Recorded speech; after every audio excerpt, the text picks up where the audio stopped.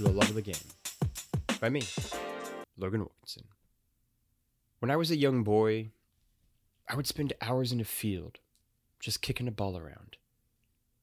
I weaved through the unruly grasslands of the Midwest, my hair and shirt flying with the breeze as I kicked a ball across my makeshift stadium. It was always the game-winning goal.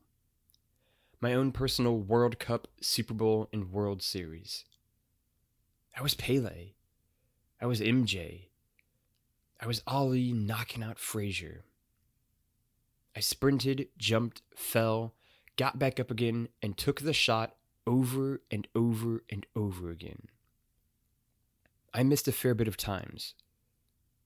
Every now and again, though, everything aligned, and I became a hero. The thought raced across my mind as the countdown clock started. The low hum of the engine bringing me back to reality. Back to this huge moment I had spent so long building towards. The championship game. The title match. The underdog taking on the giant, my own personal David v. Goliath moment. 3 seconds. I took a deep breath, closed my eyes, and centered myself. 2. An 18-game season had built to this. A thrilling semifinal playoff triumph had allowed me to stand on this hollowed field. The bright lights, the roaring crowd, the rush of it all. 1. My hand was firmly on the gas, just waiting for the moment now. Just give me an inch and I'll take a mile, I thought to myself. The last second before immortality. Go. My engine roared to life, my car screaming across the grass, rocketing towards the ball at midfield. Across the way, I just saw the flash of fire plume out of my opponent's car. I could beat him. I knew I could. The smash of metal, hopes, and a goofy soccer ball at the center stage echoed through the arena. We came together at the exact same moment, the ball rocketing across the stadium. My eyes darted all over, frantically trying to place the ball while at the same time keeping an eye out for the challenger. There! I spotted the ball bouncing back to the reality towards the middle half of my pitch. Damn, I muttered to myself. I raced over to my side of the field. Go for the ball or go for the safety of my net, for the security of it. Playing it safe hadn't taken me this far, hadn't allowed me to stun the world and make it to the finals. David hadn't beaten Goliath by going the conservative route. So I went for the ball. It was exactly what my foe expected me to do. Hovering to the far right of me, he lingered in the wings, watching as I darted to the ball, leaving the goal wide open. He smashed his glass, flying across a sweeping field in an instant, the boost pushing his vehicle to near Mach speed. He thundered into the ball, smashing it directly towards my goal. I had just enough time to snap my car around, spinning to see the ball explode into the goal. 11 seconds had passed. Turns out Goliath has learned a few lessons since David. Don't be stupid. Play smart. Play the game that's gotten you here. He scored the first goal. I can guarantee he won't score the last. The mini pep talk to myself ended as the counter ticked to 1, and I had to ready myself for the second kickoff in a matter of seconds. Go. I shot out of my starting spot like a bat out of hell. The anger of years of not being deemed good enough, of not being the first kid picked for teams, of being the smallest, tiniest kid in school for the first 16 years of my life came roaring out of me. I had learned to play, to compete against people far bigger, far more talented than myself. But I fought like a demon child. This poor sap had nothing on those kids from the past. I wasn't a tiny little kid anymore. But I sure as hell was still a demon child. Like lightning, I snapped across to the ball. thundering it across the walls of the arena, the vibrations rocking every spectator. Before my opponent was aware of what had happened, I was already halfway to where the ball was landing. Jumping, boosting, and leaning forward all at once, I slammed into the ball and smashed it towards his goal. It hit the edge of the goal and rolled away, all energy dissipating from it. He was back now, lunging at the ball, or at least where it had been. A half second earlier, I'd beaten him to the punch and rolled the ball up the wall near the goal. As he raced mistakenly away, I simply sat patiently and waited for the ball to drop right into my lap. As it bounced back down, I slowly nudged it into the goal and tied the game up. Goliath ain't the only one who's learned a few tricks, y'all. Only 34 seconds had passed in the game. 4:26 flashed away on the clock. A battle then. A dogfight. The ensuing 3 minutes and 20 seconds were sport at the highest stakes. Saves enshrined for the ages, goals to remember, and brutal, no-holds-barred Rocket League at its finest. Lunging, flying across the field, knocking each other and the ball all over time and space, me and my foe battled and danced like two experts performing their craft at the highest level. This was our Broadway opening. Our massive crowd eagerly watching and consuming every second. Swirling through the air, time lost all meaning. We were playing for far, far bigger keeps than the crowd could realize. It wasn't the opponent we were battling, but history itself and our place in it. To be either lionized as a champion or damned to eternity as a loser. 2-3, 1:06 left. What are you made of then? This is where dreams come to die. The moment where everyone finds God. Your greatness is a lie. Failure is your destiny. A champion you sadly are not. They simply didn't get it, though. A goal down with 66 seconds? Please. I, the boy who rocked the golden grass fields of Missouri many a summer ago, I had trained my entire life for this moment. Jordan had the flu game, Ali the thriller in Manila, Pele every beautiful moment in the 1970 World Cup. I had this moment, this championship, these 66 seconds. They were mine. The countdown clock hit go. I chewed up miles of field as I plowed toward the ball, knocking away the ghosts of those not good enough, of the lesser forgotten mortals known as runners-up. There's no shame in second place, I was told long ago. Huh, I had thought the time. Eyebrow half-cocked. That sure as hell doesn't seem right. Ain't too many books about the second-best team in the 1982 NFL season, the Dolphins, or the runners-up of the 1974 World Cup, the Netherlands. Not too many novels about the losers of the 1812, 1924, or 2004 presidential elections. Shout out to DeWitt Clinton, John W. Davis, and John Kerry. History has no time for failure, for disappointment. It spits you away like trash if you are deemed unworthy, if you fail to live up to the enormous potential it lies forth for you. The once and future king, but only if you survive. The ball was in the net before I landed. 3-3. I still had 63 seconds left. What you got, Goliath? Give me your goddamn best shot. I'm ready for you. The countdown clock lingered on 3 for a year. I took a deep breath. I pushed it all out. 2. I closed my eyes. That field in Missouri came back to me. For the love of the game. Barry Sanders famously retired young from football. A year away from smashing every rushing record in the book and becoming a god of the sport, he walked away from the only thing he'd ever been known for.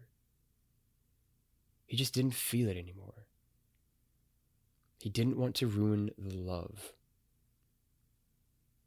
I've always been fascinated by that. Always been fascinated by Sanders' decision. For the love of the game. Michael Jordan retired 3 times. The first time, after winning his 3rd straight title with the Bulls, he was at the height of his power.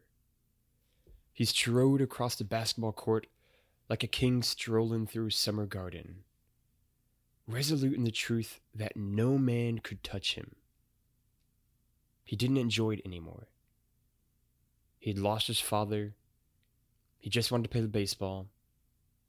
So he left. Michael Jordan retired for the 2nd time after winning 3 straight titles with the Bulls. He had more championship rings than could be worn on a hand. It's rare to find a god walking amongst us mere mortals. A man who transformed and captivated the world like nobody else in sport had. I wanted to be like Mike. We all did.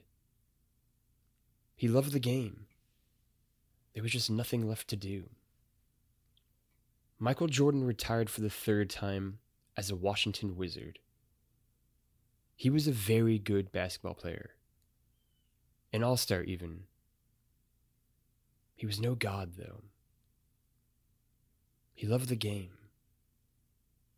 The game just didn't love him anymore. 1. When I was a kid, back when I lived in Florida, my dad would pick me up from school and we'd go to Crystal for lunch. The Florida sun lightened the world in a dazzling glow.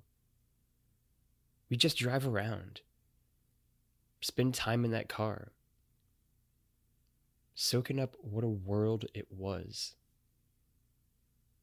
From my earliest memories, I recall sitting enraptured by my grandfather's stories about the world.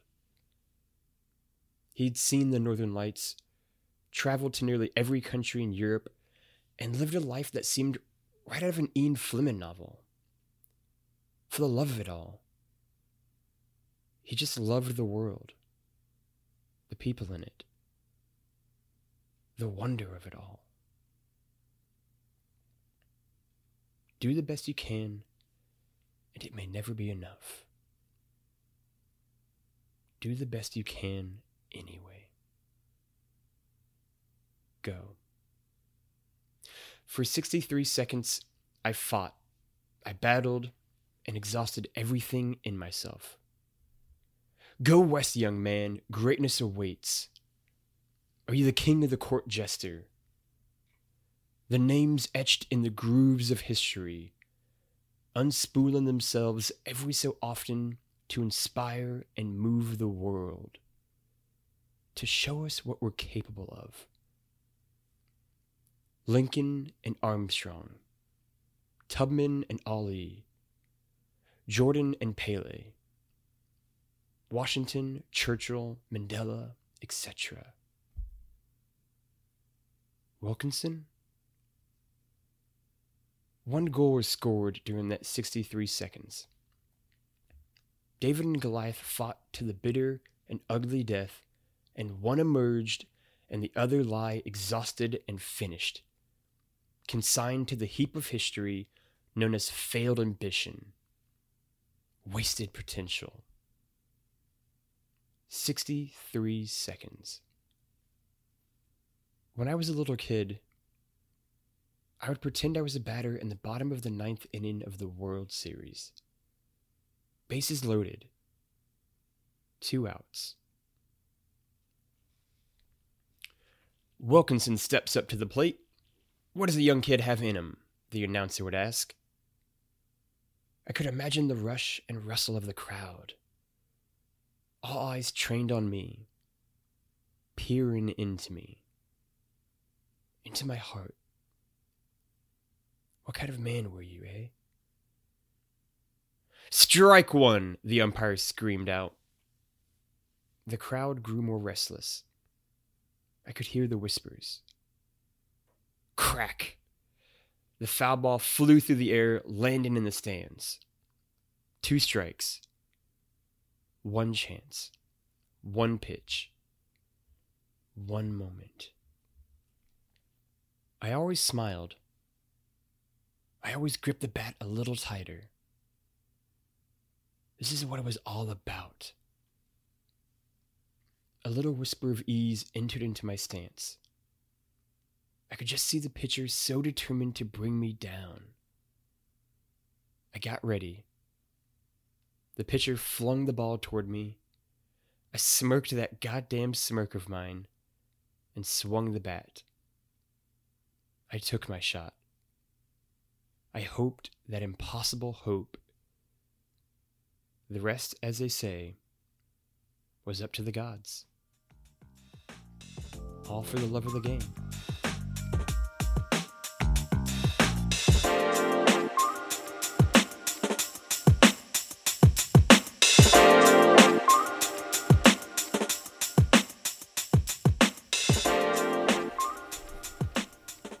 Hello there, everyone. Welcome to our article reads for the Irrational Passions Best of list. We got another hot discussion here, discussing For the Love of the Game by one Logan Wilkinson. This is a 2017 joint, which feels like a long, long time. Who could say? Maybe it feels long. Some would say that this project has been in development for 2 years, but you don't know that, listener. Hello, Logan. I'm here with you. How are you? I'm doing great. How are you doing, George?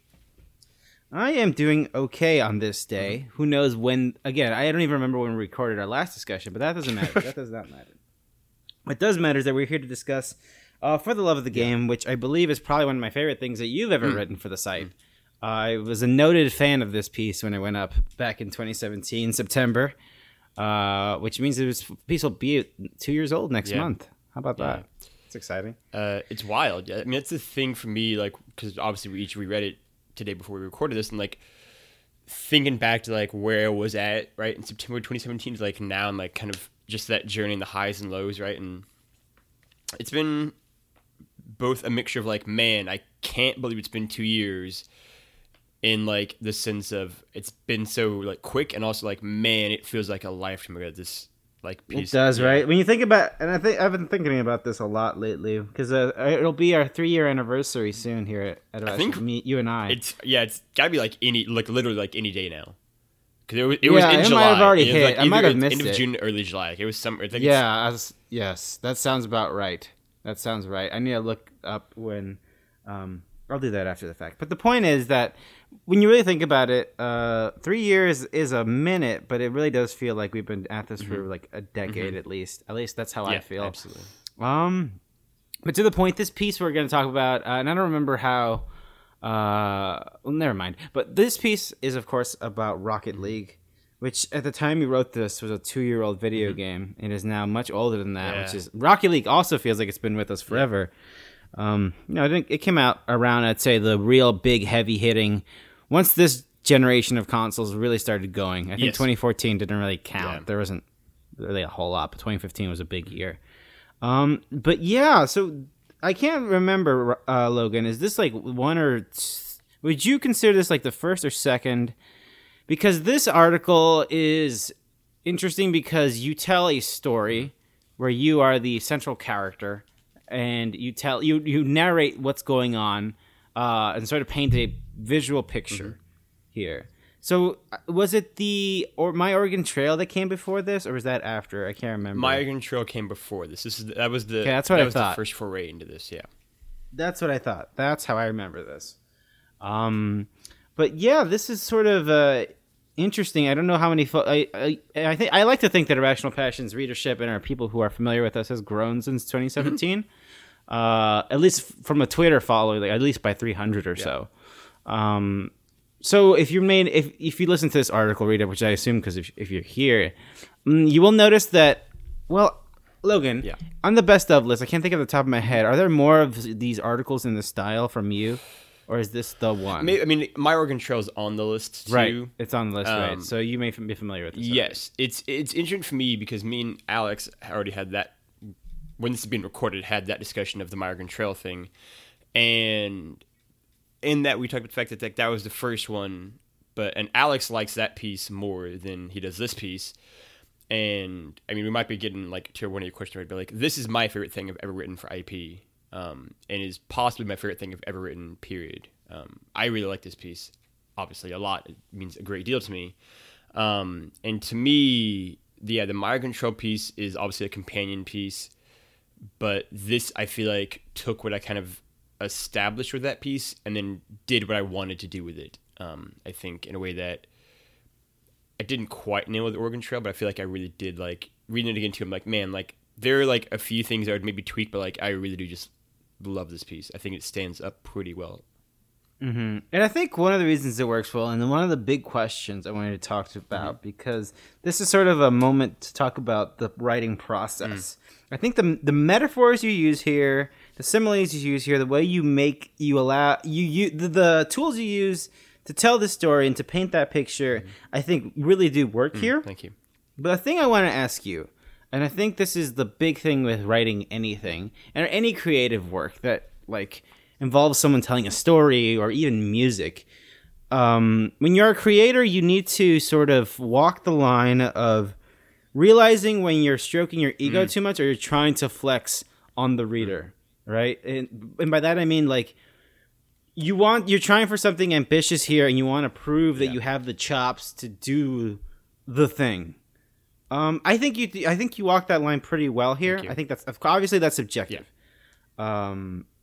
But yeah, can you tell me a little bit about that process? Because sometimes when you think about it too much, now you're in your head, and now maybe you can't even write anything at all.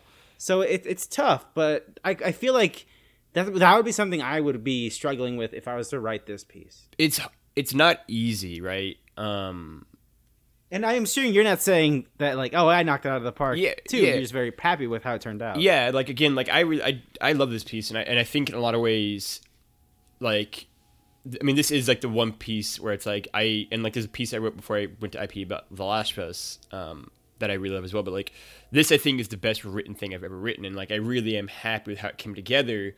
But the flip side of that, right, is that like, and I'm really glad that we had this conversation about My Oregon Trail when I had it with Alex. Is in fact that like he pointed out that like, do you feel like you've become trapped in this style of writing? Because I think in some ways, I wrote this piece and be like, man, that's what I wanted to do with this kind of style of storytelling. And then I feel like I had to keep doing that style of storytelling, right? And so a lot of things after this are in similar kind of storytelling style, but I would feel like I would say increasingly conflicted feelings about, right?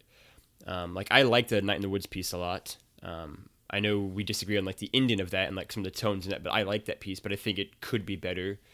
And then I did a piece like set in Yharnam for Bloodborne that's set a very similar kind of style. And just a lot of the pieces I've written since this piece are in a similar-esque style. And I think sometimes it works really well, and I think sometimes it doesn't work as well as I wanted it to. And I think that having Alex ask that question of, do you think you've gotten trapped in writing this style of piece? And me being like, well, maybe, yeah. Like it's that thing of, I talked last year fairly openly about the fact that like, I feel like A, games didn't connect with me in all ways, but B, I didn't write as much as I wanted to write, like at all. And part of that was to your question of like, I think it is a struggle, that kind of threading that fine line, right? Like there's like the Never Seen the Light of Day Red Dead piece that I don't even know if you actually ever read. I know Jared and Alex both did. They never did, no. That literally one of the critiques that was given by Alex was that like, this feels like an ego stroke. And like, that can be okay, but it feels like this is very much like an ego stroke and you've kind of lost the thread a little bit. And I think that balance is hard, and I think that it's a thing too of wanting to build off, right, and wanting to do something ambitious and that you think can be better than what's come before.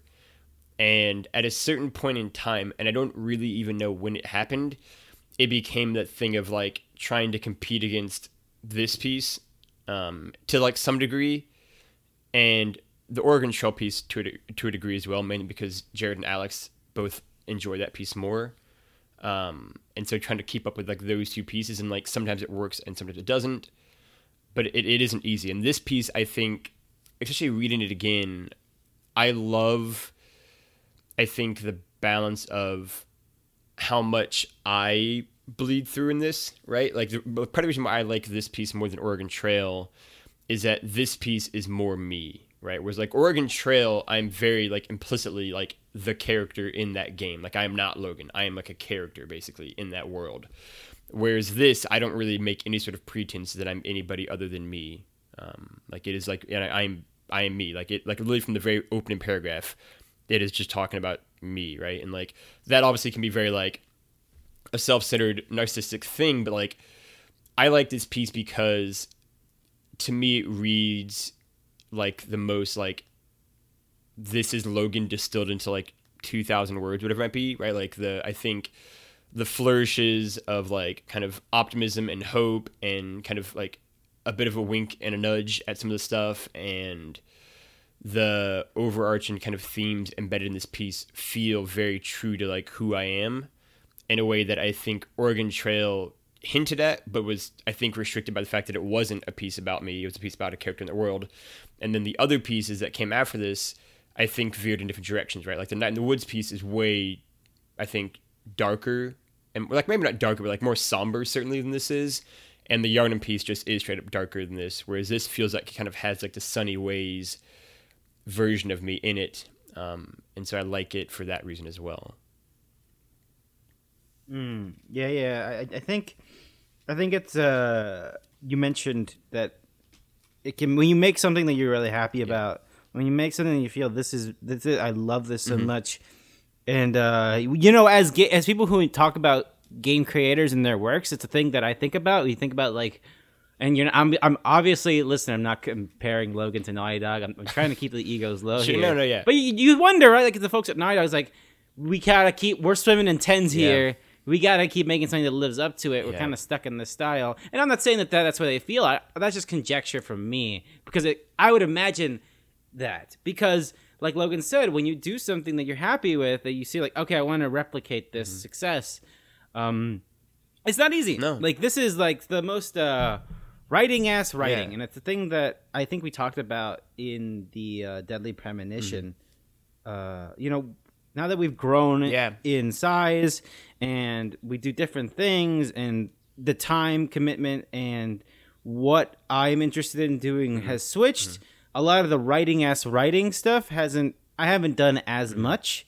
My duties has maybe fallen to helping other folks who have more time and have that energy, and right now we are giving those folks, people like Scott, people like Mike, people like Quinn, that have that gasoline in the tank, and we want to help them get that out there because they're very talented, and I have the time and energy to go ahead and edit like their stuff and see what they want to put out in the world, put it out.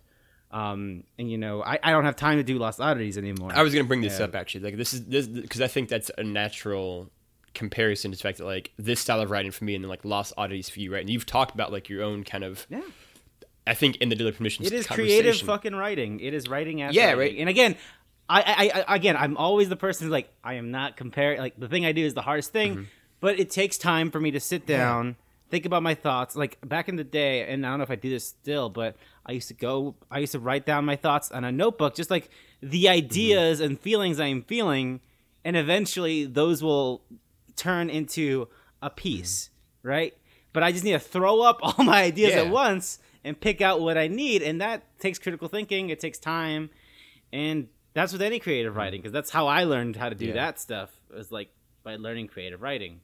And I think I think just like with Lost Oddities, I like the style of writing that I do, whatever, to some degree still. But it is also a thing of like, I think at a certain point in time you can feel kind of, I don't, trap seems an overly dramatic word, but like you can feel kind of like stuck, like you're like confined to doing that one thing, right? And like when you want to do more, whether it's like you want to do more than just Lost Oddities, you want to kind of move past that, or like you want to like do other things in like this particular style of writing, or maybe you do want to do this style of writing, but like in a different way or a different manner, do like other things in addition to it, right? And I think in so many ways, I feel like our arcs are paralleled, obviously partially help the fact that we came on at the same time, but like we each kind of had these things that I think were very identifiable markers for kind of who we like our writing styles at the site.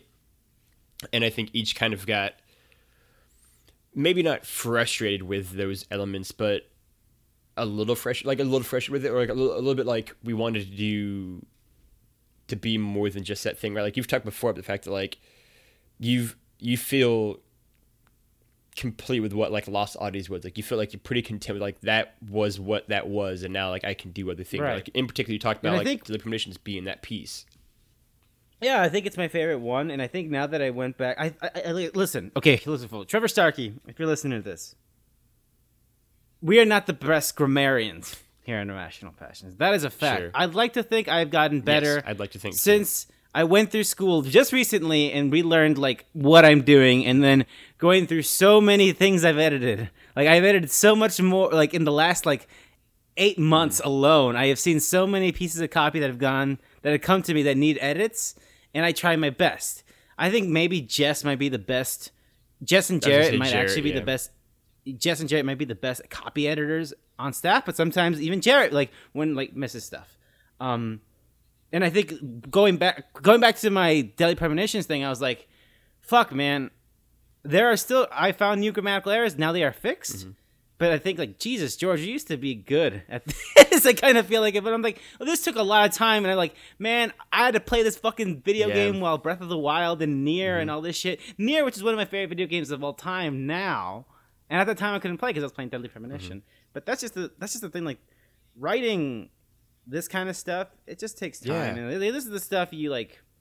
This is like 100% of stuff. Like, listen, all writers should be paid. Yes. Irrational Passions, you know, it's a thing. It's a whole thing. But this is the kind of stuff that you would get. This is creative writing that is absolutely. This type of work is worth money. Well, I mean, I agree, but like also thank you. Like, I think, and it's just so like you get so in your head. Like, there's a thing that like, again, I'm not comparing myself to the best of writers, but there's this thing that like.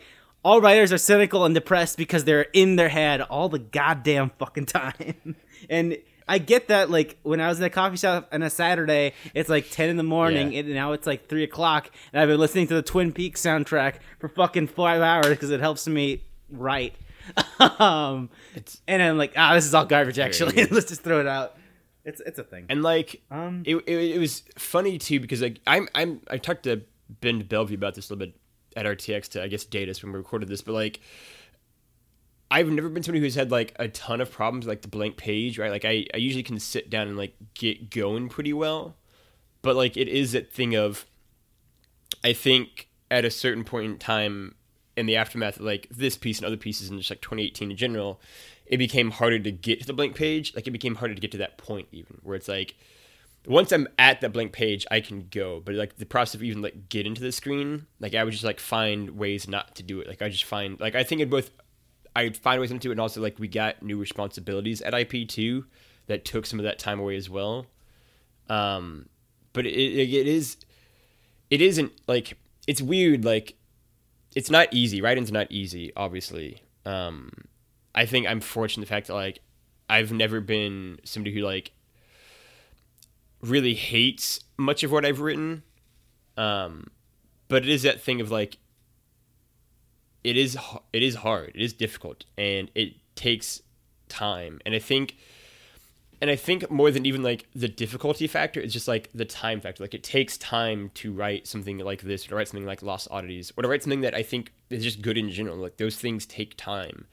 And creative writing like this in particular, I think takes time. And I always enjoyed like writing something like this, and then I would always like stop and then basically like come back in and like write more, and then like what I'd written before, like go through and edit it at that point in time, and like get rid of sections that I didn't like, and add sections that I didn't like, and just kind of sweep through it like that like multiple times. And like at that worked for me, and I enjoyed that, right? And like this piece in particular, like was one where it really was simple as like me sitting down and like listening to music and just writing this, and like it just came so fluidly, like it just came so easily. This piece in particular, and I feel like part of that is the fact that like it is just like Logan distilled into a piece in a lot of ways. But like one of my favorite things about the piece as well is that like in a lot of ways it's one of the least video game pieces, and because like in a lot of ways this is more of a sports story than it is a video game story. Right, and I wanted to ask you about that, and that's maybe the last question because I don't want to keep these too long. Because, come on, folks, I get. Listen, Irrational Passions is known for having a long podcast, but we've been making great strides in becoming more concise in all of our products. Yeah. But you mentioned the sports thing, and that's the thing I found really interesting thinking about it. Like, I feel like when you're young, and you mentioned this in your piece, that there's something. When I was young, there was something magical about any video game. It didn't matter if it was shit or whatever. The fact that I'm interacting with a thing and that thing is doing the thing I wanted to do is kind of magical. Yeah. And I think now when we're older, it's like it's a video game. Like video games are still fucking cool as hell. But I understand it. I understand like how they're made a little bit more. I understand like I can see like it fucked up my frame right now. It's a whole thing. But with sports games specifically, we don't.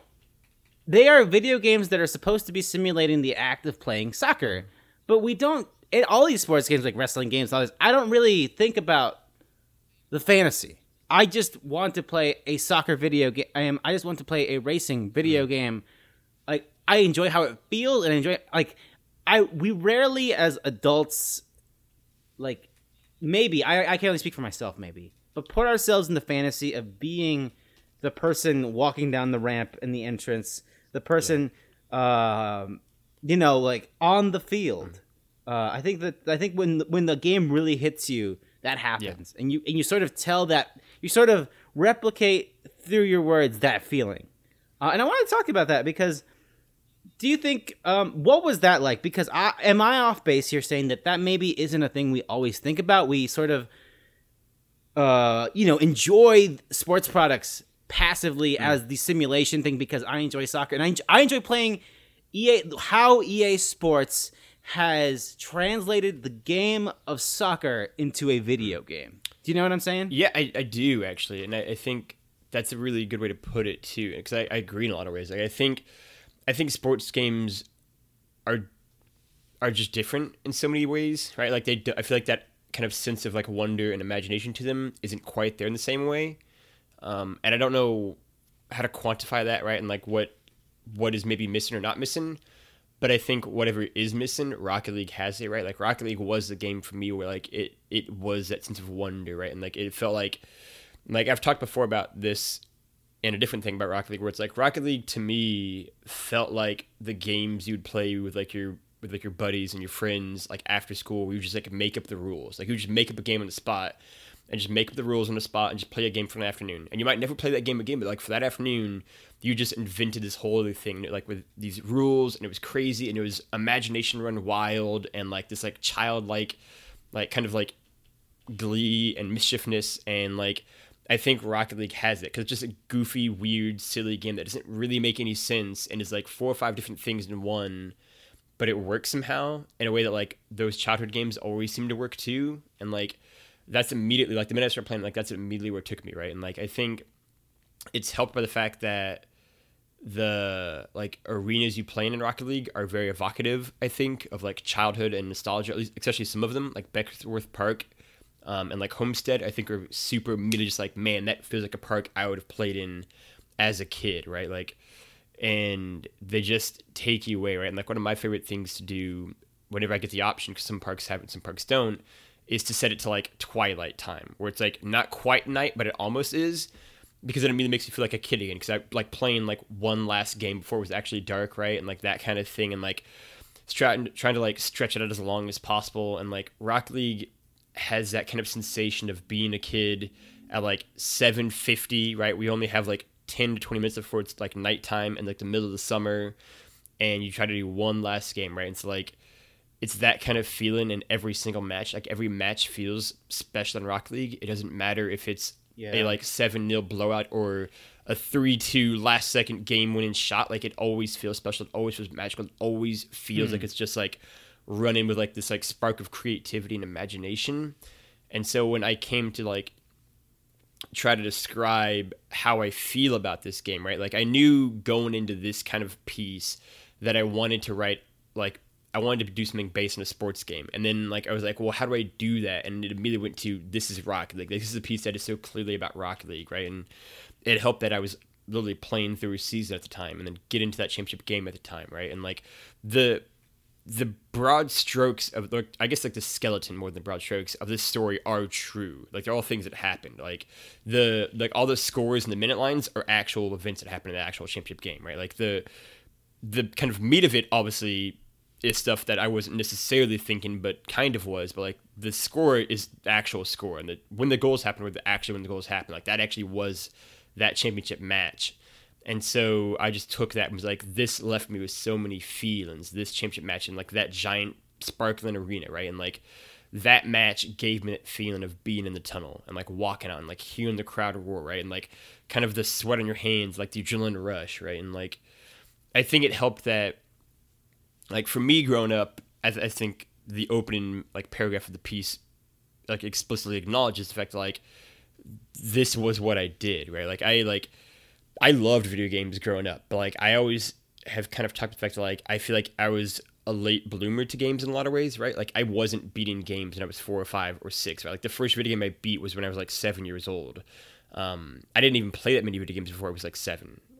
Like again, I have like the memories of Crash Bandicoot, but for the most part, I don't really have any like super firm memories of video games until like GTA 3 and like the PS2, and by then I was like 8 and 9. So like I came to it later than I feel like most people do too, like in a really passionate way anyway. And what I had before that, and what I had with games afterwards was sports. I loved sports. I loved the competition. I loved everything about it, right? And so like that story of me just taking a ball and kicking it back and forth in a grass field, I can tell you the grass field in Missouri where that's at. Like I can detail every blade of grass and every like sway of the tree and the breeze and the sun. Like I can do it all, right? Like I know that field like the back of my hand still all these years later, right? Like that's what I would do. And I would go out and I would just kick a ball in the backfield, and I would just be like, it's a championship game, or it's the World Series or the World Cup, or whatever it was. And I think something that I really liked reading it through again was the fact that in that opening paragraph, I also mentioned the fact that like I also lost a lot of those hypothetical games a lot too, right? Like I didn't make myself win every hypothetical game, because it would be like if I make a goal, I win. If I miss it, I lose, and I would miss, right? I was a kid. I would lose games, right? I wouldn't get the game-winning shot, right? And we haven't really mentioned it, but like the fact that this piece technically ends ambiguously, like it doesn't necessarily tell you if I won or lost a match. In fact, it pivots to a whole different match, in fact, which reading it again, I think I still like the idea that I pivot to the imaginary baseball game, because that's what the piece is actually about. Like Rocket League is just a bridge to kind of convey that story of it just being about the love of playing these games, right? The love of it all, right? Like the Barry Sanders mention and the MJ mention, and it's all just kind of facilitating that larger story of just like, I love games, and whether it's a video game or these kind of games, like that's what I love. I love the wonder of it all, right? The creativity of it all, right? Like I think as we get older, that becomes harder to grasp onto, that becomes harder to maintain, both because I think it becomes easier to let a little bit of cynicism or like jadedness into you, but also because I think you're more aware of the realities of it, right? You're more aware of the people who make them, and possibly like the problems that went with making it, and like the development of it, and the people behind it, and the hours maybe put into it, and the crunch put into it, but also because you've begun to live a life, and because maybe your interests want to expand beyond like simple, easy things and narrative structures, right? Like, and I think that like my favorite game is Last of Us, but like that's not a game that is full of wonder and magic in the same way, right? And so I think falling in love with Rocket League the way it did, it just made me feel like that sense of childlike wonder, right? And like there's just magic dripping in that game, and I think that's to me the thing that I most wanted to convey right in this, just that sense of wonder about everything. Like one of my favorite sections that literally reading it again today actually almost made me tear up was when I get to like near the very end of the piece where I talk about my dad driving me around, like just going to get like burgers basically, and like drive around and like just look at how like beautiful Florida was like in like twilight, right? And then like transitions to talking about how like my grandpa has like traveled the world and like met all these people and done these amazing things and like been everywhere, and he just did it because he just loved the world, right? He loved the people. He just loved the wonder of it all, right? And like that's one of my favorite paragraphs in the entire piece because I think it conveys why I've always loved those things, right? Like again, like I always seem somebody who loves stories and loves to tell stories, but that is something that was taught to me, right? Like my dad loves stories and he loves just kind of everything around us. Is kind of a magic to it all, right? And like even more than my dad, my grandpa can just see like the magic in every situation, right? Like the wonder in every situation, right? Like why every kind of moment is like beautiful and special in its own way. And him just telling me these stories again and again and again, obviously left like an indelible like imprint on me, because I think I'm very similar in a lot of ways. And like that's, I think, the heart of the piece in a lot of ways is like that paragraph and like what that paragraph is saying. And so that's what I tried to convey. And I think reading it again 2 years later, I'm largely happy with the result. Well, thank you so much for sharing your thoughts on, the writing process, Yeah. Logan, which is what we've been doing here on the Best of List discussions. I'm worried that our fine listeners will be scared off by the runtimes on these podcasts. I don't think any of them are too. I mean, like one or two maybe a little bit longer, but like most are around half an hour. So I feel fairly comfortable with that length. Well, that was, of course, Logan's For the Love of the Game. You can find it on the Irrational Passions Best of list, and I assume hyperlinked somewhere in the podcast notes or description or what have you for this podcast product. And of course, you can find a lot of the other discussions and article reads for the Irrational Passions Best of list here on our IP Presents feed, which has a lot of stuff. So here's the thing on the IP Presents Tell me feed. about it. One, not enough people know about it. Two, it is like evergreen content, folks. I'm out here telling you what. You can go down this podcast feed from like months ago, and you can find all sorts of stuff. You can hear me talking about SNK. You can hear Jarrett reading another article. You can find all sorts of content that is special to the IP Presents feed. And I like to. My goal for this feed is to make it evergreen. And I think these articles and looking back on them and having these discussions to see where we are today. Yeah, I like the makes them more journey, right? relevant. Like how where we are now to where we were. Yeah.